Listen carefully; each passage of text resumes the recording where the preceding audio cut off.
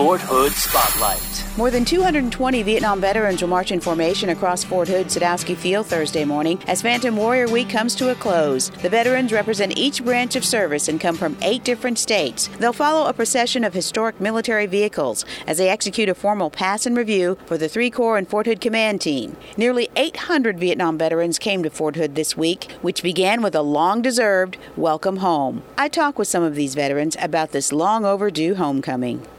It was great. It's the best thing I've had since sliced bread. George Mitchell. I'm from around Alexandria, Louisiana. I'm a retired E7, 3 tours in Vietnam. So when you came back from Vietnam the last time, what was it like? Terrible. You wanted to change clothes in the airplane before you got off. That's reality. Tell me how you feel about this ceremony. That was great. I loved it. Brought tears to my eyes. Joe Barber Sr. from Jonesville, Louisiana.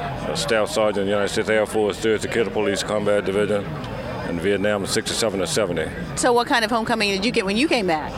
Same kind. I mean, like I said, you don't want to wear your uniform and, was spit on and talked about, and, you didn't even wear the cap, for long years we didn't wear anything. Now, today really elevated, and I appreciate it. And in fact, it brought tears in my eyes as soon as we turned the corner to the parade field, and I couldn't hold it back, but I feel a lot better. My name is Robert Davis. I retired as a Sergeant Major. Served 1 tour in Vietnam, which was enough for me. So what was it like when you came back from Vietnam way back then? It was kind of like nobody said thanks, nobody congratulated you. In fact, I took a road trip home in a cab with the guy that used to eat at my house, and he barely spoke to me. At the time, I didn't realize what was going on, though, because I didn't know about the protests back here at the time. I didn't feel welcome, but now, 40-something years later, this was great. I wasn't expecting this magnitude, getting on the buses and riding us over to the field, and the crowd waiting. It was a good feeling.